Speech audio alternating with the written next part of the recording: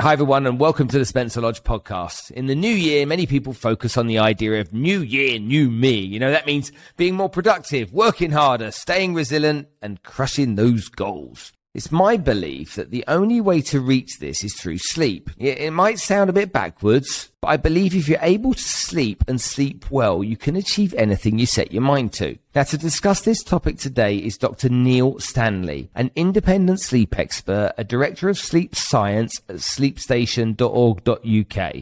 He's been involved in sleep research for 39 years. He started his career at the Neurosciences Division of the RAF Institute of Aviation Medicine. He's past chairman of the British Sleep Society and a member of the European Sleep Research Society, the American Academy of Sleep, and the World Sleep Society. He's the author of How to Sleep Well, a #1 best-selling book, and he spends his time traveling around the world speaking to people about sleep. Today, we're going to dive deep into the topic of sleep and learn how we can all get a better night's sleep and hopefully achieve more. Cue the music.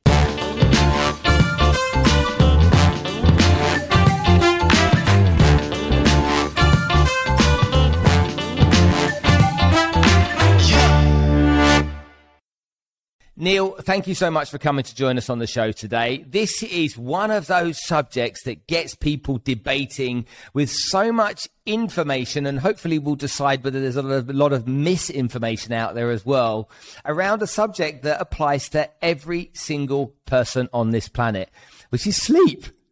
So I suppose, first of all, so that everyone, rather than people throwing stuff at their screens going, no, what does he know? Maybe you can tell us a little bit about, first of all, your background, but also how on earth you got so passionate about sleep. The answer to both those questions is by complete and utter accident. I went to secondary school in the UK, was relatively intelligent, did my O-levels, thought I would go to sixth form and then to university. I was interested in chemistry and, so I went to sixth form as a boy of 16 and absolutely hated it. I thought I was going to be an adult, but I was still being taught like a child and I hated it. So within the first week, I started looking for a job, and the first job I found, the only job that I applied for, was at the Institute of Aviation Medicine, which is the Royal Air Force station that back in 1982 had, the Air Force still had long duration capability. So we were flying to Hong Kong, Singapore, America, places like that. And that had a sleep lab. It was a 3-bed sleep lab. And now, 40 years later, it's all I've ever done is watch other people fall asleep, which sounds a bit creepy when you say it out loud, but it isn't meant to be. And so my passion, it goes back to that sort of Motown song. If you can't be with the one you love, love the one you're with. So this is all I know how to do. So I've got to be good at it. I've got to like it because I've got no other skills. So I've been involved in sleep research, as I say, for 40 years, worked with the Air Force, then moved to the University of Surrey, where I created the world's largest clinical trial sleep laboratory. So I was watching 24 people a night sleep, pretty much 365 days a year. I've worked clinically in hospitals around Northern Europe, and I've written a book about it. I'm often in the media, both UK and internationally, as a sleep expert. So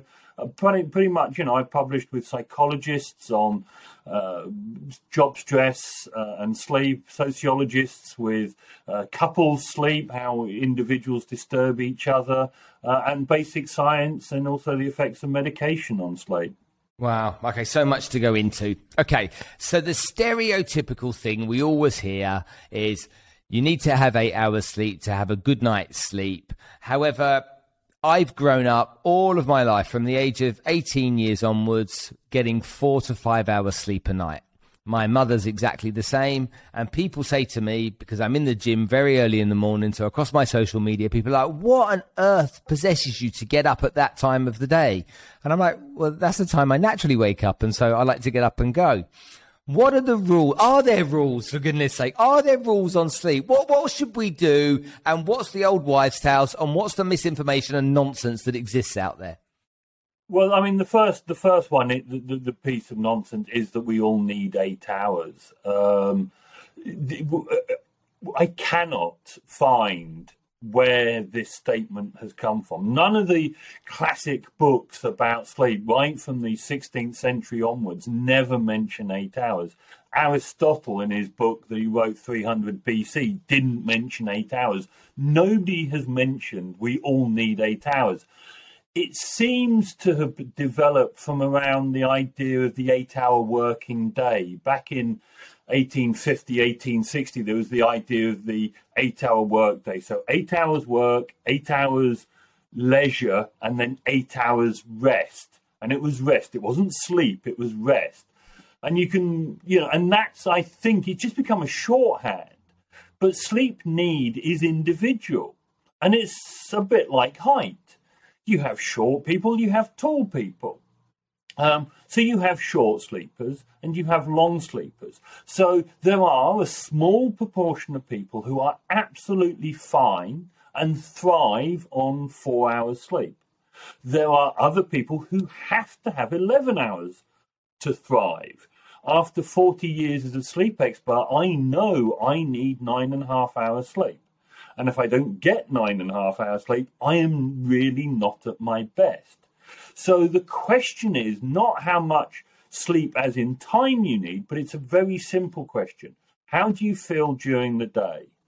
If you feel awake, alert, focused, functioning at a high level, then you had enough sleep. Doesn't matter how much you had. If you feel sleepy during the day, you didn't have enough sleep. So you know this. You don't need an app or a watch or a tracker to tell you this. You know whether you feel good or not. And if you don't, and if you feel sleepy, then you probably didn't get enough sleep. So it's finding out what's right for you and then making sure you get that sleep. So as a 9.5 hour a night person, I need to be in bed for at least 9.5 hours. If I'm only in bed for 8 hours, I will never get 9.5 hours sleep. And the best thing, the absolute ideal thing would be for you to go to bed when you feel sleepy, whatever time that is, sleep for as much as you want or as much as you need, and then wake up naturally. And when you wake up naturally, get up. So many people press the snooze button or they look at the clock and think, like you said about going to the gym early, it's 6 o'clock and I wanted to wake up at 7 o'clock. And so I failed somehow. Well, you haven't. If you're awake, you've got an hour more. Don't think, I failed and isn't it terrible and woe is me and maybe I'll turn over and I'll close my eyes and I may get a few more minutes of sleep. You may not. So why not just get up? If you give your body the opportunity to get the sleep it needs, it will get the sleep it needs. It's as simple as that. And so, as I say, so many people look at this 8 hours and judge themselves against it. I didn't get 8 hours sleep, therefore I have a sleep problem. Not asking themselves, well, actually, am I feeling okay?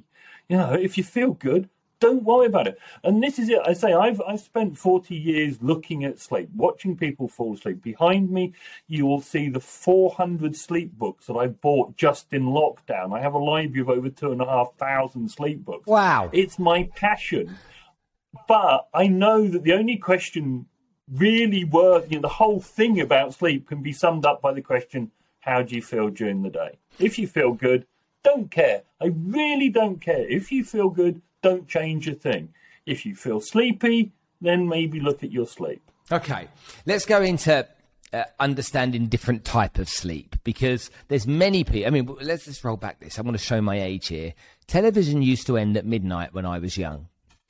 And then I think Channel 4 extended it by a few hours and when that came out. So I'm 51 years old, so I remember all of this. And we kind of we could stay up longer if we wanted to. And then obviously then the mobile phone came in and that completely destroyed everything because people stare at their devices, etc., which I'll come on to in a second. let's say you fall asleep on the sofa of an evening, and my parents religiously do this. If I go to their house, they live in Cyprus, I go to their house, whatever is on telly, about 9 o'clock, both of them, heads tilted back, mouths wide open, me making videos, laughing at my parents both being asleep on the sofa. What kind of quality of sleep is the falling asleep in front of the telly type of sleep by comparison to actually being in bed under your duvet on your pillow?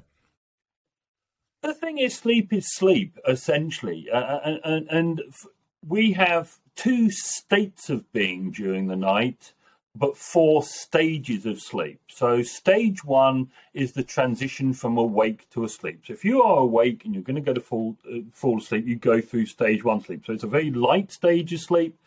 And if I were to wake you up in stage 1 sleep, you'd say, oh, why did you do that? I wasn't actually asleep. But it's the sleep that you have when you're at your desk and your head sort of drops, or when you're driving along and you can't remember the last 5 miles, and that's because you've fallen asleep in stage 1. So that makes up about 1 to 5% of the night. Then we go into stage 2 sleep, which makes up about 50% of the night. And although it makes up about 50% of the night, we've no idea what it does, really, which is a bit of a bit of a problem. And then you will move into the deep sleep, the N3 sleep. And this is the deep restorative sleep. So usually of an evening when we go to bed, it will take us about 20 minutes to get into that deep restorative sleep. And we'll have a period of that for about 70 to 90 minutes. And then we'll have our dreaming periods. And these happen every 90 minutes through the night. Now, if you fall asleep on the couch, this happens. Whenever you fall asleep, this pattern follows the same pattern. The problem is that falling asleep on the couch, you then wake up. And you may wake up in deep sleep and feel worse than you did before you fell asleep. And then what will happen is that you'll go into the bedroom and suddenly you can't sleep. Because when you're on the couch, you just gave in to nature.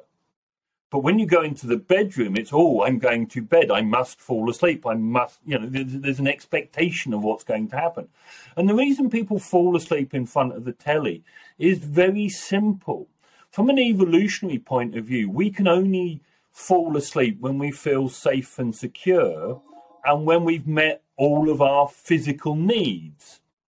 So if we've had food, water, made sure we're perpetuating the species, whatever.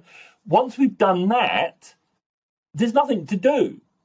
Anything else is a waste of time and energy. So if we feel safe and secure, then we fall asleep. So if you've had a meal and you're sat in front of the telly, it means that there's no threat to your life. We now have houses built of bricks with front doors that we can lock, with windows that you can shut.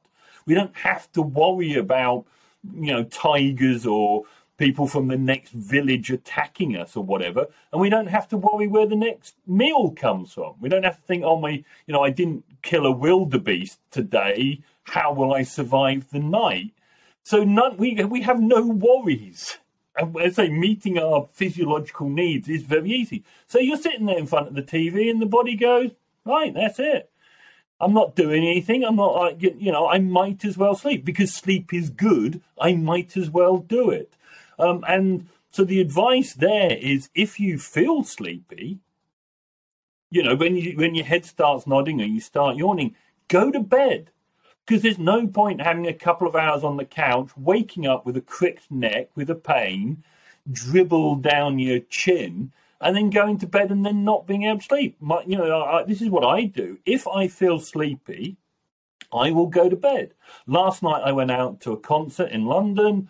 I didn't get home until 1:30, and I woke up at 5:30. So I've had, half the sleep I need. So after I talk to you, I'll have some tea, I'll read a magazine, and I'll probably be in bed by 7 o'clock and probably be asleep by 7:30. But I'm not going to fight it because my body is saying you need to go to sleep. And so if you're on the couch, if you feel sleepy, go up to bed and sleep there. And then you don't have that wakening, which you will inevitably have sleeping on the couch, and then you'll sleep through the night. Interesting. Okay, let's probably look into dreams then as well while we're here, because I've hardly ever dreamed. You know, people say to me, "What do you dream about?" And I'm like, "No idea." But I'll occasionally have a dream, and I'll never ever remember what that dream was. However, my wife has dreams all of the time. Will wake up most days and say, "Oh, let me tell you about my dream last night," and she recounts it in great detail. And again, I'm no expert, so you hear that dreaming only takes place in the kind of REM phase of sleep, in that deep sleep. Is dreaming something that, whilst you're in that deep sleep, impacting it negatively, or is it just a thing that we live with? It's interesting. We don't really understand dreams. You have the Freudian and the Jungian analysis of dreams, and you can go into a bookshop and buy 1,001 Dreams Explained. But the issue with that is that if we dream as humans, what does a cow dream about? What does a duck-billed platypus dream about? We know they dream, but what are the, so Freud would say it's a way of, protecting your subconscious and that sort of thing. People will say it's a way of wish fulfillment or whatever. What does a cow dream? There's nothing going on in a cow's brain. It's about emotions. It's about emotional memory, emotional well-being. Is it a sad cow or a happy cow? I don't know. I don't know if there is a test for this. So whatever, we know that as a very primitive animals, down to the duck-billed platypus, dream. We think birds dream. We're pretty uncertain about insects, but dreaming, Jerry Siegel, who has done a lot of work in animals and looked at sleep and dreams in animals, he describes dreams as like the froth on the top of a pint of beer. It's an epiphenomenon. It's not important. It's just a consequence. Alan Hobson, who's one of the great scientists of dreams, described it as a temporary madness. We lose control of our conscious control. And so essentially when we dream, we are mad. Do dreams mean anything? Well, that's down to you. I've got a good friend, professor of sociology, and he will bore you about how Star Wars is an incredibly philosophical movie and there's a deep philosophical meaning to it. I just see it's men in plastic suits faffing about. So there is a difference. So the thing is, you only dream during your REM sleep.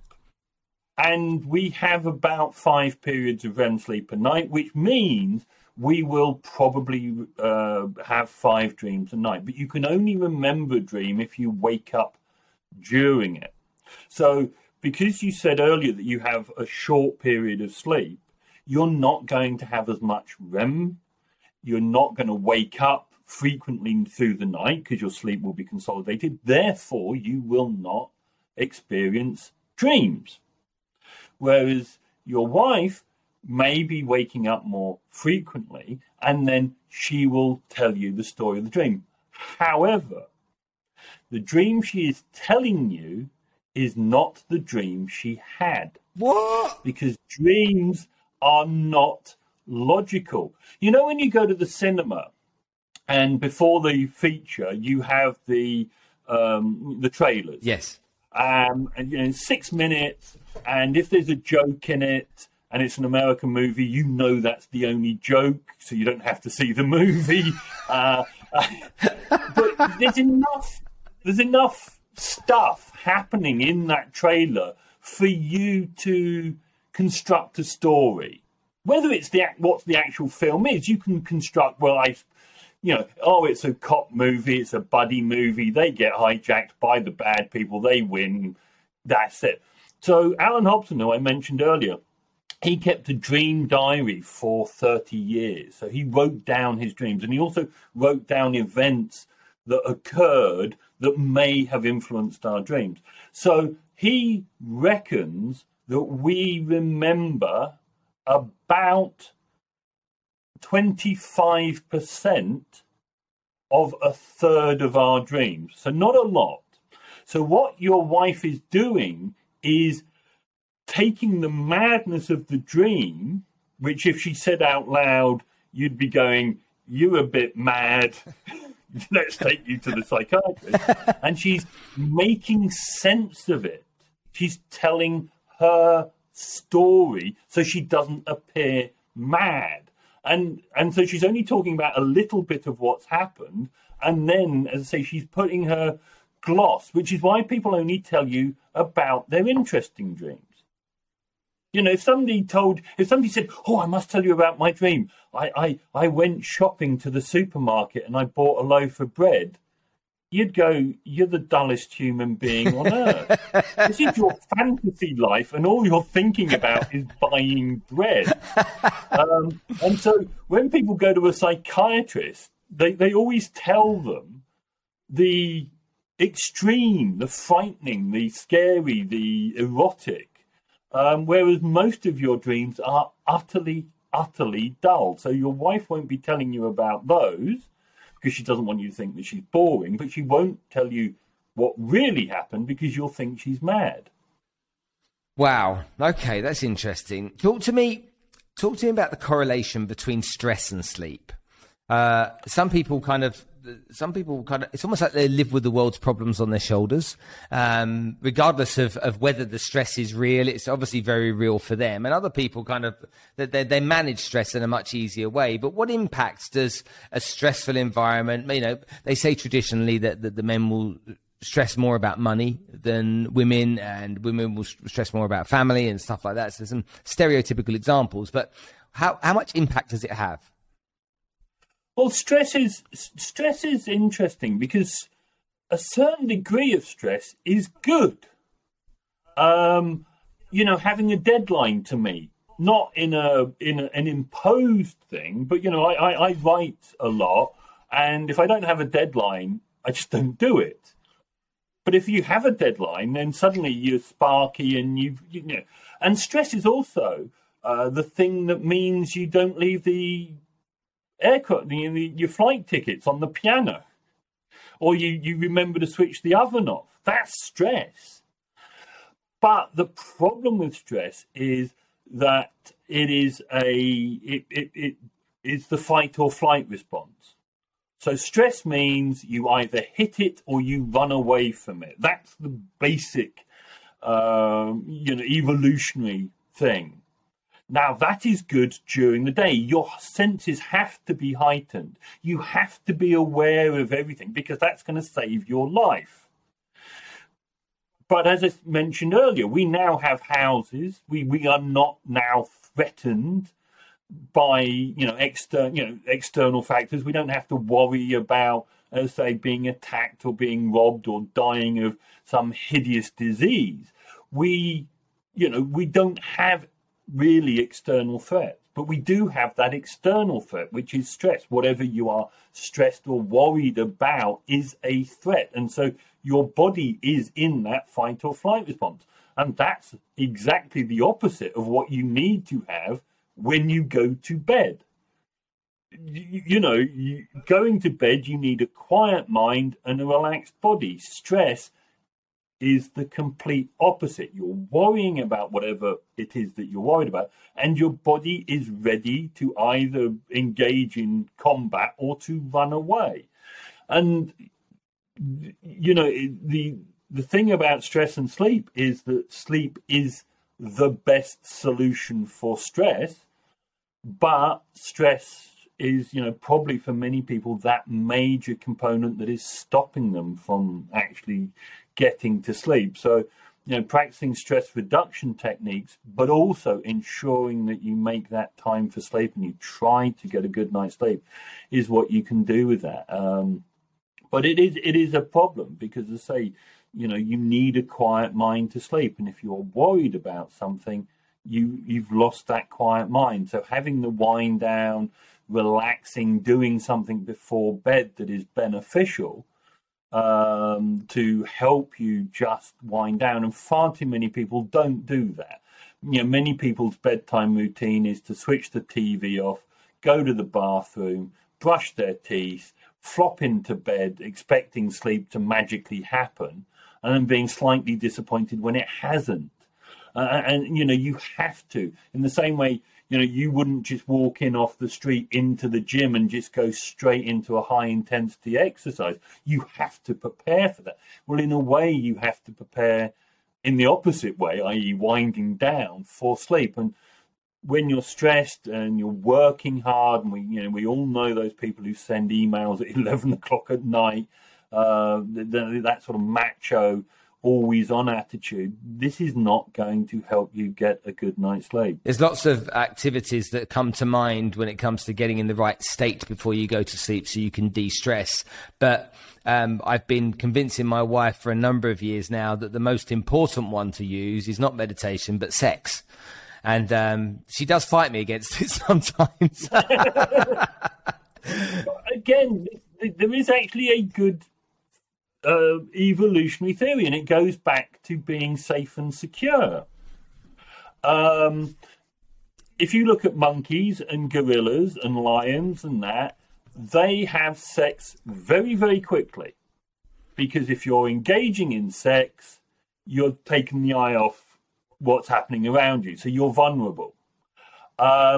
And so humans, and this goes back to the development of the bedroom and the Protestant idea of shame back in the mid-Tudor period, if you are relaxed enough to have pleasurable sex, you are relaxed enough to sleep. In the same way, if you are relaxed enough to have a nice meal, again, if you're a leopard and you take down an antelope, you're small, so you need to hide that food. You either carry it up a tree or you hide it somewhere, and then you go back to it because the bigger guys can come and push you off. So you have to be very furtive. So if you've had a nice meal, and as I say, there's no threat, you could eat your meal in peace, then, again, that's why you fall asleep after having had a nice meal. It's nothing to do with the food. It's the body just going, this is nice. I'm not threatened. I can relax. And if I'm going to relax, I'm going to sleep. In all the people you studied over the years, how big a part or what percentage have you learned of people that suffer from chronic insomnia? Well, insomnia is a medical term which has been used to just mean people who have poor sleep. But I say there's a proper definition of insomnia, which is about, at any one time, about a third of people aren't sleeping well. And about 10% of those, so about sort of 3 to 10% of the population, will have chronic insomnia. Wow. But the term insomnia doesn't help, because it in a way, it talks about a medical issue, and then people will say, well, you don't actually have insomnia. But I don't sleep well. So the thing is, are you sleeping well or not? Are you satisfied with your sleep? And as I say, about 30 to 50% of people are unsatisfied with their sleep at any one time. But the definition of insomnia, both in America and in the UK, in their guidelines, means you have to have poor sleep for 3 months before it's considered chronic insomnia. Most people would not wait 3 months before going to their doctor. If you're really not sleeping well, you're not going to go, oh, I've got another 12 weeks of this before I go and complain. You will probably go earlier than that, and so you should.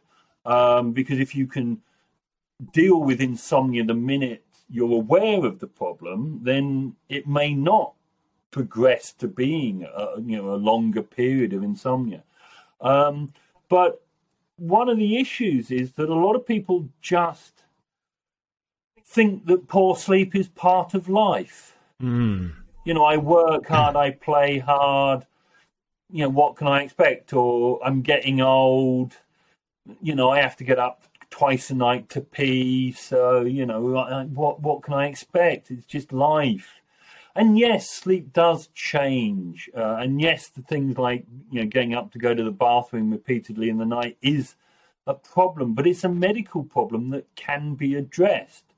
Like snoring or sleep apnea, these where you stop breathing during the night, these can be addressed. So you have to realize that some, aspects of sleep are fixable, others aren't. But, and also, again, mentioning this sort of societal thing, the 24/7 society.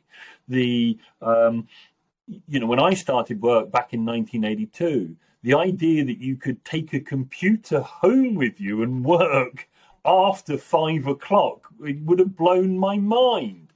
You worked 9 to 5, you went home, that was it. And so we've constructed this world, the fear of missing out. You mentioned phones and screens, the ability to work. I commute backwards and forwards quite often to Poland, and the flight from Krakow to London is at 6 o'clock in the morning, which is 5 o'clock UK time. And you see people in the airport at 4 o'clock in the morning on their computers working. Why? It's a stupid time to be awake in the first place. Why are you working? Or the minute they land in London at 8:10, they're on their mobile phone like they're somehow important, complaining that you're only getting 5 hours a night sleep, but you're only in bed for 5 hours. You don't have a problem. Medically, you need to stay in bed a bit more. But, of course, people don't like having to do things. They don't want to be told. You say to somebody, get a good night's sleep, and people go, I'll sleep when I'm dead. Sleep's for wimps. So, if I said to you, I run 5 kilometers a day and I eat my 5 fruit and veg a day, you'd go, oh, well done, good man. If I say I sleep for 9.5 hours a day, you go, you're a sad git with no friends. Now, that might be true, but it is just as laudable as eating healthily and exercising. But people don't see that with regards to sleep. They don't make that connection in the same way. And that's what is difficult.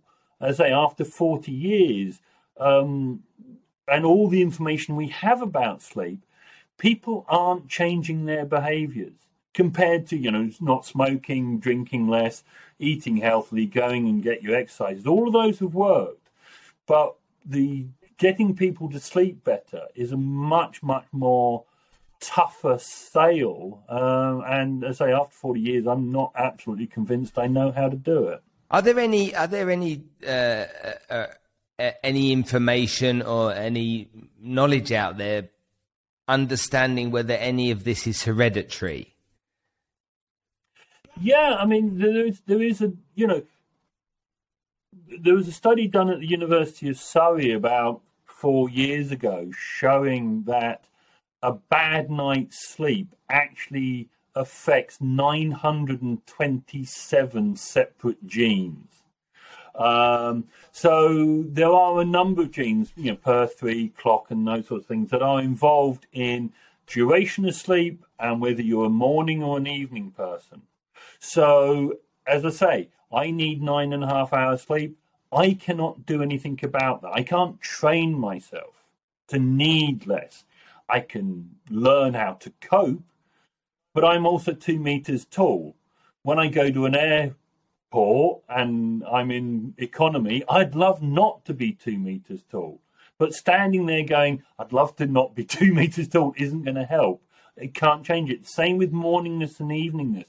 That is very much, you said, that people are individuals, but the genetic makeup. So if your parents were morning people, you are almost certainly going to be a morning person yourself. If your parents are long sleepers, you are almost certainly going to be a longer sleeper. Yes, of course, most people are between 7 and 9 hours, and most people don't have a strong morning evening preference. Most people just sort of muddy around in the middle. About 20% of people are strong morning people, and about 25% are strong evening people. And I say the rest in the middle don't really mind. But yeah, there's a strong genetic link, in these conditions, or in the way that you sleep. When what was it, about 2012, so 11 years ago now, I went through a bout of chronic depression. And while I was depressed, I had a period of 3 nights where I didn't sleep a wink for 3 nights, even though I tried my best to. I even went to the gym 3 times a day during the course of the day to try and tire myself out, but I couldn't. And so that depression, the moment I laid down to try and sleep in whichever capacity, my mind raced like crazy, and there was just no way my eyes would stay closed. For people, a lot more people suffer with mental health issues nowadays. No, mental health is more openly talked about nowadays. So let's not say that more people suffer now, but mental health is spoken about more nowadays. And so there will be people that suffer in the way that I suffered during that period.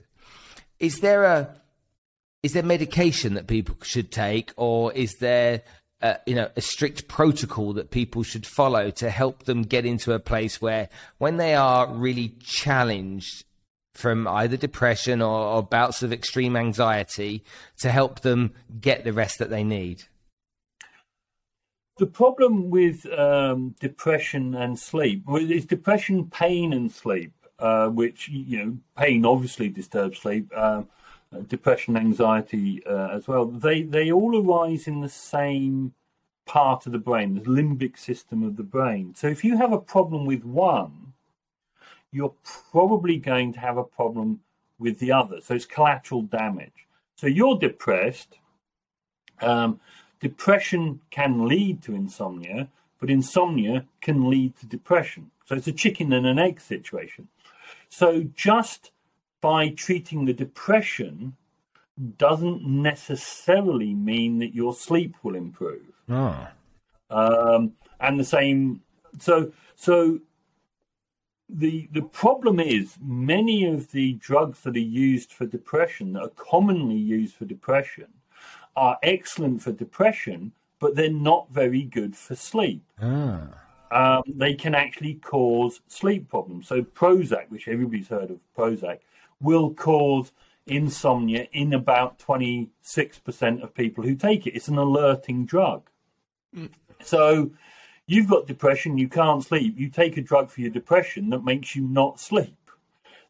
So there are antidepressants that are better for sleep than others. But unless, when you talk to your doctor, you mention sleep as a problem, they may not compute. They may just think you're depressed, you need a drug to stop you being depressed, that's it, sort of thing.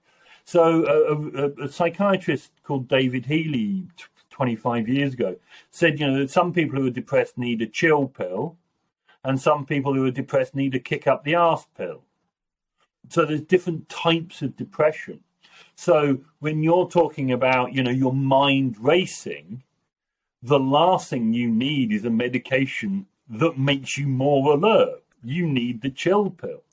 So you need to talk to your doctor about that, and you need to get fixed. What is the problem for you? Is your problem depression, or is your primary problem your sleep? And you hear people say things, if only I could get a good night's sleep, I could cope. So in that instance, fix the sleep. Yeah.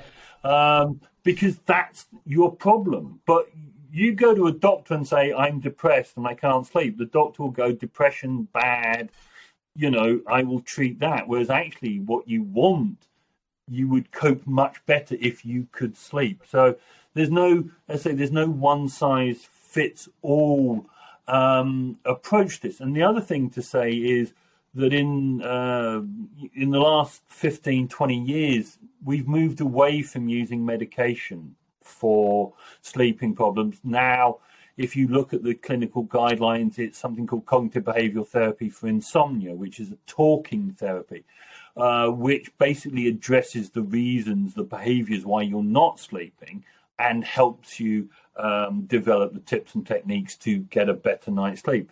That's been shown to be beneficial both as a treatment for insomnia, but also in conditions like anxiety or depression.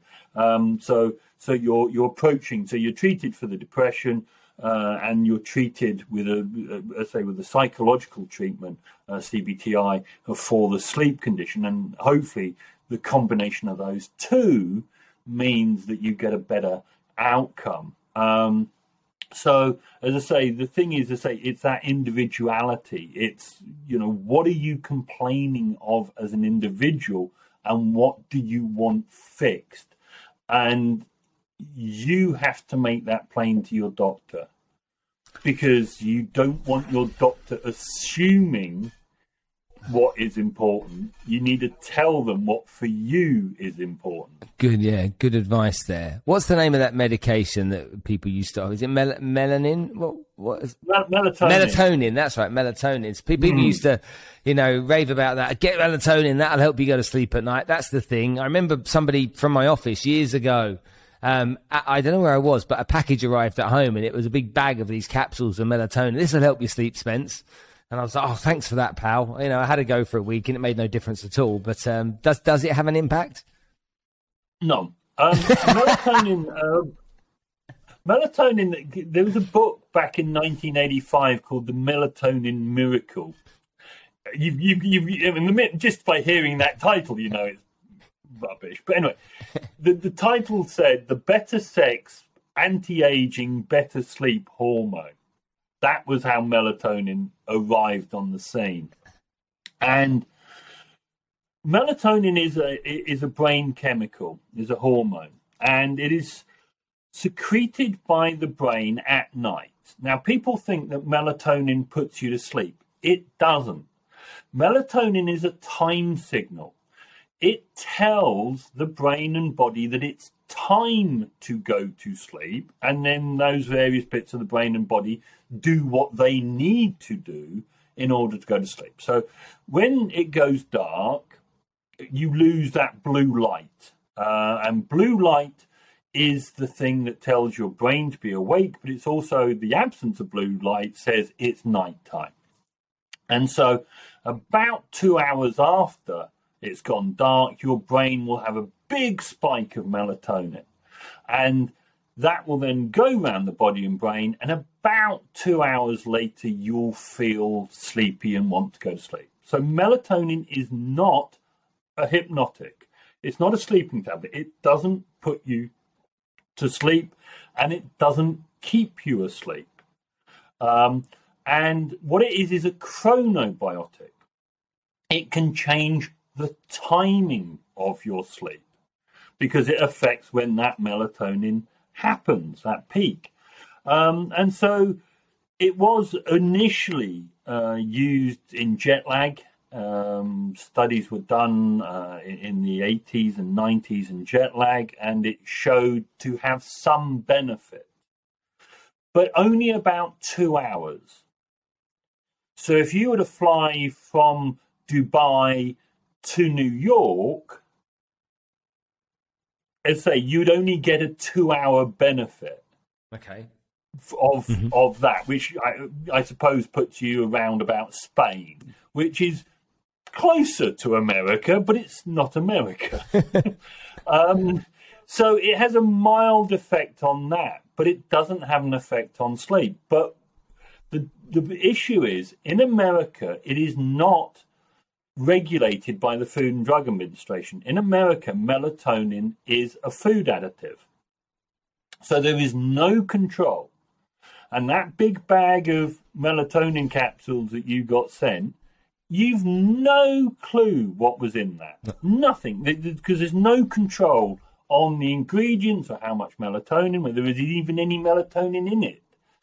In the UK, melatonin is a controlled drug, because what happened is the UK medical authorities said, if melatonin is a better sleep, better sex, anti-aging pill, that's a medicine. So prove it. And of course, because it's a naturally occurring substance, nobody's going to invest $100 million, dollars to prove in clinical trials that it works. But no, it's absolute hype to suggest that melatonin. It just, it's just, as I say, it's good marketing, and it's good, When I was about 18, I dabbled with having a smoke of a bit of marijuana, and I don't know how many times I smoked it, maybe 4 or 5 times I smoked it, but it was a guaranteed way to send me to sleep no matter what time of day. Is there any links between this and the chemicals involved in marijuana? Well, of course, now you can buy CBD and CBN oils, which are meant to help you with sleep. Oh, really? Yeah. What is interesting is that for every paper you can show me that says there is a benefit, I can show you another paper that says there is absolutely no benefit to them. What probably is the mechanism of action is dealing with anxiety and dealing with pain. We know cannabis is effective against pain, it's effective against anxiety. And so I don't believe it helps you sleep directly. I believe it puts you in a very, very nice place. So cannabis is, for you, the same as sitting on the couches to your parents. It's just you're in a nice place. So I think, I say, the jury is out on CBD and CBN oil. You can't, of course, sell delta THC, which is the bit that gives you the fun bit of cannabis. That's not legal yet. Oh, right. But yeah, it probably, again, you're in a situation, if you're smoking, something like that, you're in a situation where you are, relaxed. Because if you weren't, if you were anxious that the police were going to kick down your door, you probably wouldn't do it. So by definition, you're already relaxed, you smoke a bit, it puts you to relax, and you think, yeah, and, I say life seems, or the grim drudgery of life seems simple. Talk to me about different parts of the world, because is there any correlation with certain nations, nationalities, religious backgrounds, weather conditions, where certain countries are better overall at mastering the business of sleep than others? Well, I mean, we all have the post-lunch dip. People talk about the post-lunch dip. The post-lunch dip does not need food. The post-lunch dip is an evolutionary hangover because, as Noel Coward said, mad dogs and Englishmen go out in the midday sun. At the height of the midday sun in Africa, on the plains of Africa where we evolved, it is impossible for us to do anything useful. We can't work, we can't hunt, because it would just be, we'd need so much water to, it would just be too much. So the idea was we didn't hunt, we hid under a tree or in a cave where it was cool, and you then, again, talking about me being safe and secure and having nothing to do, you slept. Now, of course, in some countries, this is the siesta. And so closer to the equator, you have the siesta. You go to somewhere like, Asia, Thailand, they have the sort of the platform with a thatched roof, which is just a living space, but it's also a sleeping space in that heat of the sun. So that, as I say, has translated into the siesta. We know that countries where they have a siesta shouldn't give it up. In Greece, they did a study where middle-aged civil servants, male civil servants, gave up the siesta, and in the next year, the rate of heart attack had increased by 26%. So there's an argument in Spain that Spain needs to modernize and get rid of the siesta. And that would be the worst thing to do. And we talked about genetic links. In Ecuador, they have a very, very homogeneous population.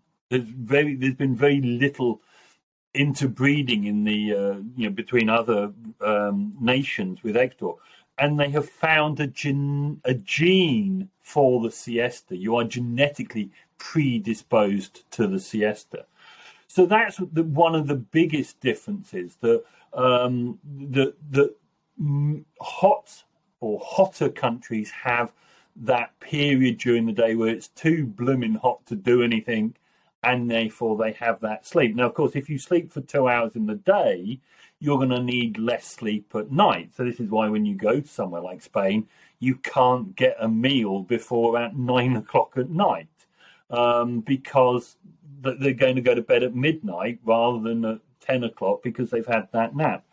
The other thing is about comfort. You go to somewhere like Japan, and their view of what a comfortable bed is very, very different from the sort of Anglo-Saxon, mattress, which is half a meter deep, full of dead sheep and things like that. My partner's Polish, and when I moved my stuff over to Poland, I said, I'm bringing my bed. And she said, why? I said, because I love my bed. It costs a fortune and it's very, very comfortable. She said, I can sleep anywhere. Because in Poland, in communist times, they had something called a weselka, which is essentially a settee that converts into a bed. But the padding is only about 3 millimeters thick. So she's been brought up with that. So her idea of me saying, it's luxury, it's comfort, she went, what? I don't need it. She now says it's wonderful, but so we all sleep, but there are, we call it arrogantly, we call them primitive nations, but nations without or communities without electricity still sleep in the way that we did. By the sun. So in winter, in the north, in England, like we are now, it's 4 o'clock. It's getting a bit dark. It will be dark by 5. So, the outside world is telling me it's time to go to bed. We would sleep more in, closer to the equator. Your day lengths don't move as much. They're pretty fixed, and so to have a fixed sleep-wake pattern is a lot easier. But say in the UK, sometimes it's dark at 5 o'clock, sometimes it's dark at 9:30. That's a 4.5-hour change across the year, and yet we work 9 till 5. So the differences between nations are being smoothed out, like I said, with Spain. They're saying, in order to compete with Germany and Britain and France, we have to give up the siesta. And I regularly appear in the Spanish media saying, don't keep it. It's a good thing. Stop trying to be, English, where it rains all the time. You have sun, you have warmth. Enjoy it. Stop trying to be something you're not. And I think that's the problem. We now all have the same things that disturb our sleep. We all have 24-hour TV. We all have the internet. We all have all of these things. And so we're all sort of becoming this amorphous blob of sleepers, and we will have those same problems. What's the correlation between sleep and disease? Sleep, and I mentioned earlier this N3 sleep, this really deep sleep that makes up 25% of the night. This sleep is about something called homeostasis, which is just a fancy word for balance.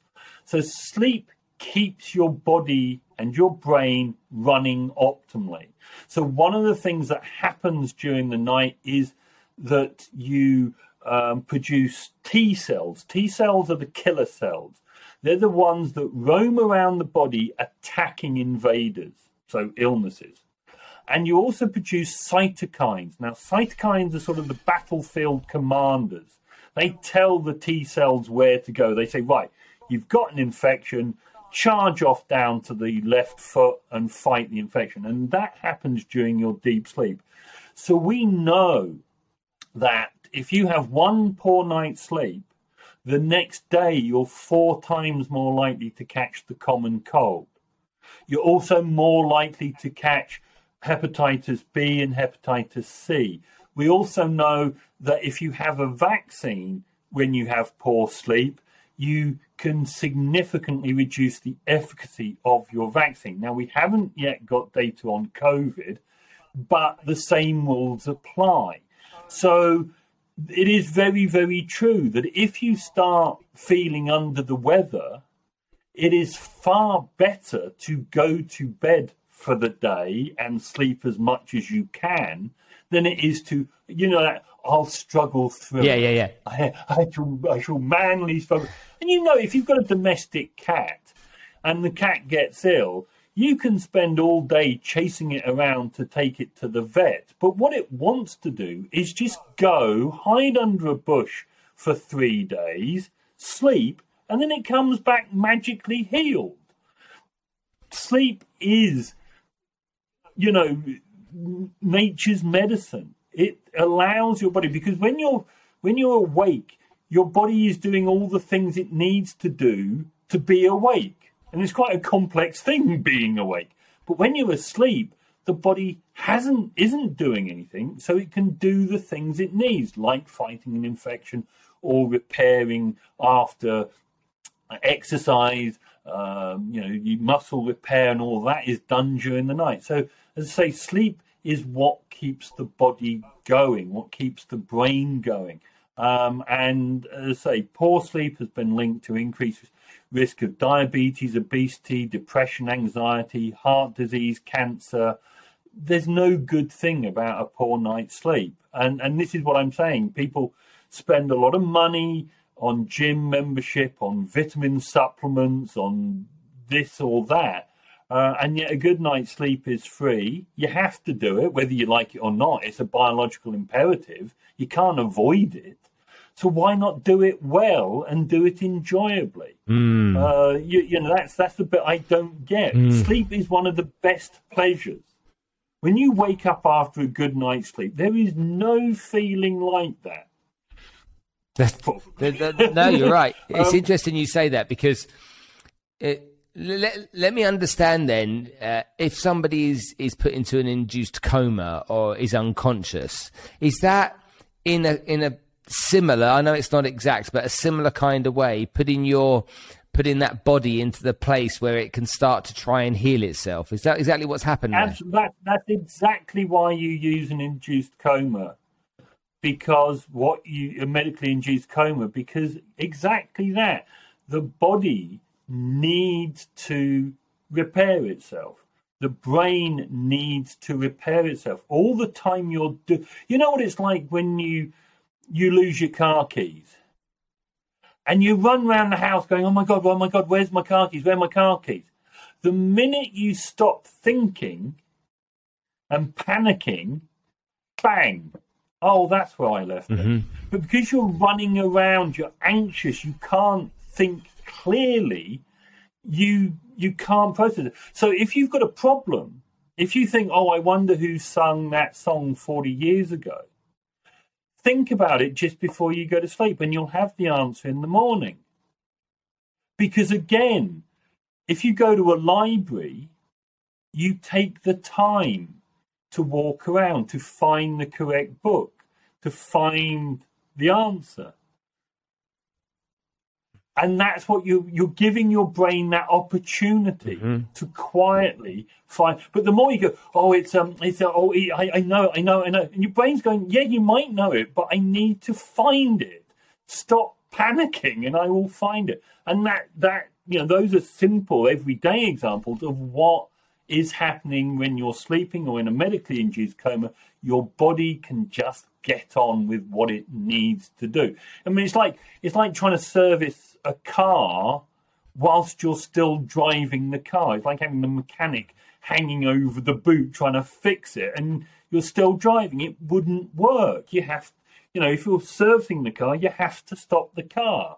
We're 1 billion times more complex than any car, so we do need that time to repair and recuperate. You mentioned just a minute ago about the correlation between poor sleep and chronic diseases. So then that leads me to think about poor sleep, chronic diseases. Life expectancy of people that have poor sleep must be considerably less on average. Is that right? There is evidence for that, yes. Now, you could argue, I mean, again, you've got socioeconomic factors in there. So people who have poor sleep, not short sleepers, I mean, you're a short sleeper, but people who have poor sleep, there is socioeconomic factors there. So if you look at the data from America, and most of this data is from America, the risk is in Afro-Caribbean people who are more likely to be poor, to have poor housing, to have poor diet. Poor sleep is part of that. But as I said earlier, there's no good thing about bad sleep. So, if you get a good night's sleep each and every night, you will live better. You will feel better than if you don't. Now, getting a good, you can do every healthy thing on earth, but you can still get knocked down by a number 19 bus. Yeah. So the idea about sleep, good sleep, is not about living longer. It's about living better every day. If you get a good night's sleep, it will be better. So, and I say people spend, they get to Friday and they go, I have a glass of wine, or I need to go to the spa, or I need a holiday. And yet each night you have an 8-hour holiday that doesn't cost anything, makes you feel great. And you think, well, why don't you do it? What's stopping you from doing it? This is what I don't understand. Last couple of questions before we finish. There are people out there that kind of like work hard all week. They maybe don't sleep as much as they could, and then the weekend comes, and then on the weekend, this is people that don't have kids, obviously, but the weekend comes and they go to bed and they wake up and they've slept an extra 2 or 3 hours on Friday night and Saturday night. Is that a sign to suggest to those people that you actually need more sleep during the week? Yeah, absolutely. And the thing with sleep is about consistency. The biggest change that anybody can make to their sleep is waking up at the same time each day, because your brain and body starts waking up about 90 minutes before you wake up. So if you tell your brain and body, I'm going to wake up at 7, the brain and body can go, right, I will make sure that when 7 o'clock arrives, you are ready to start the day.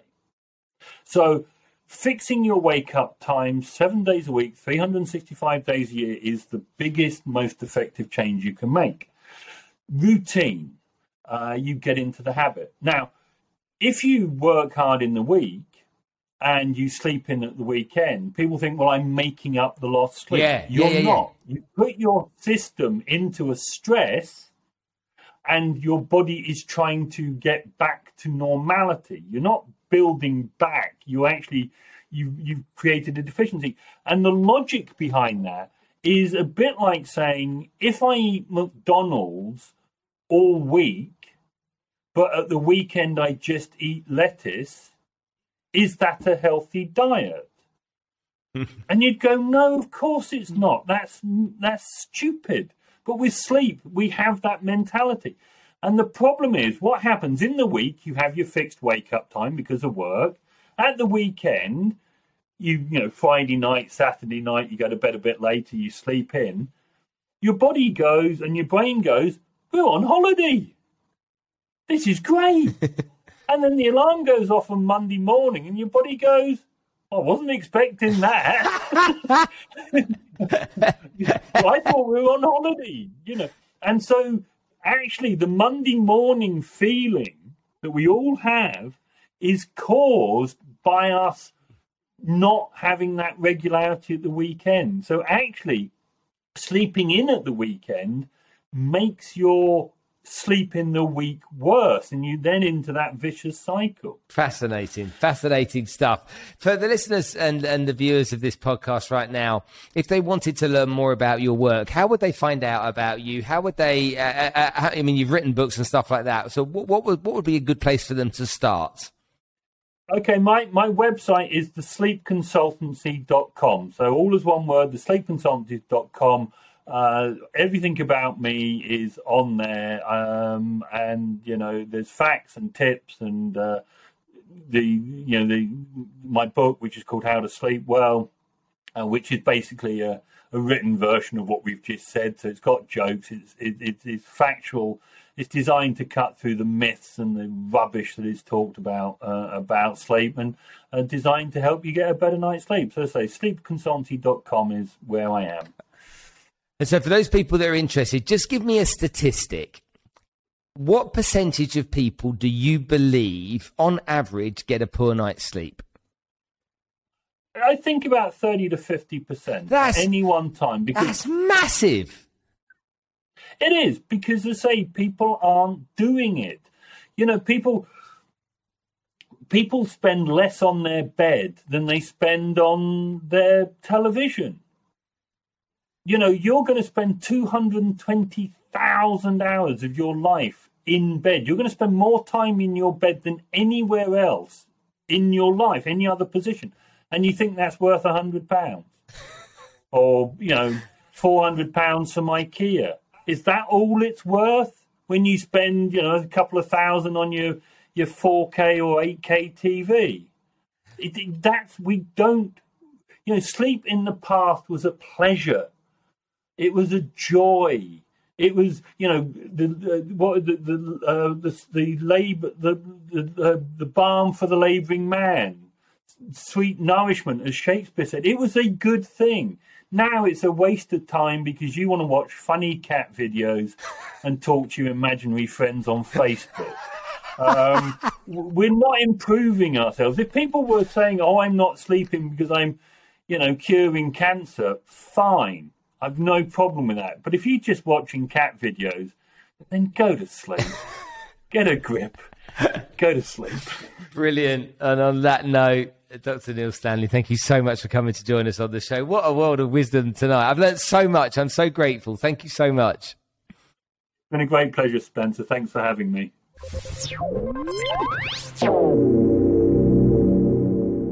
What a fascinating conversation. I think it's so underrated, isn't it? And there's so much misinformation out there around sleep.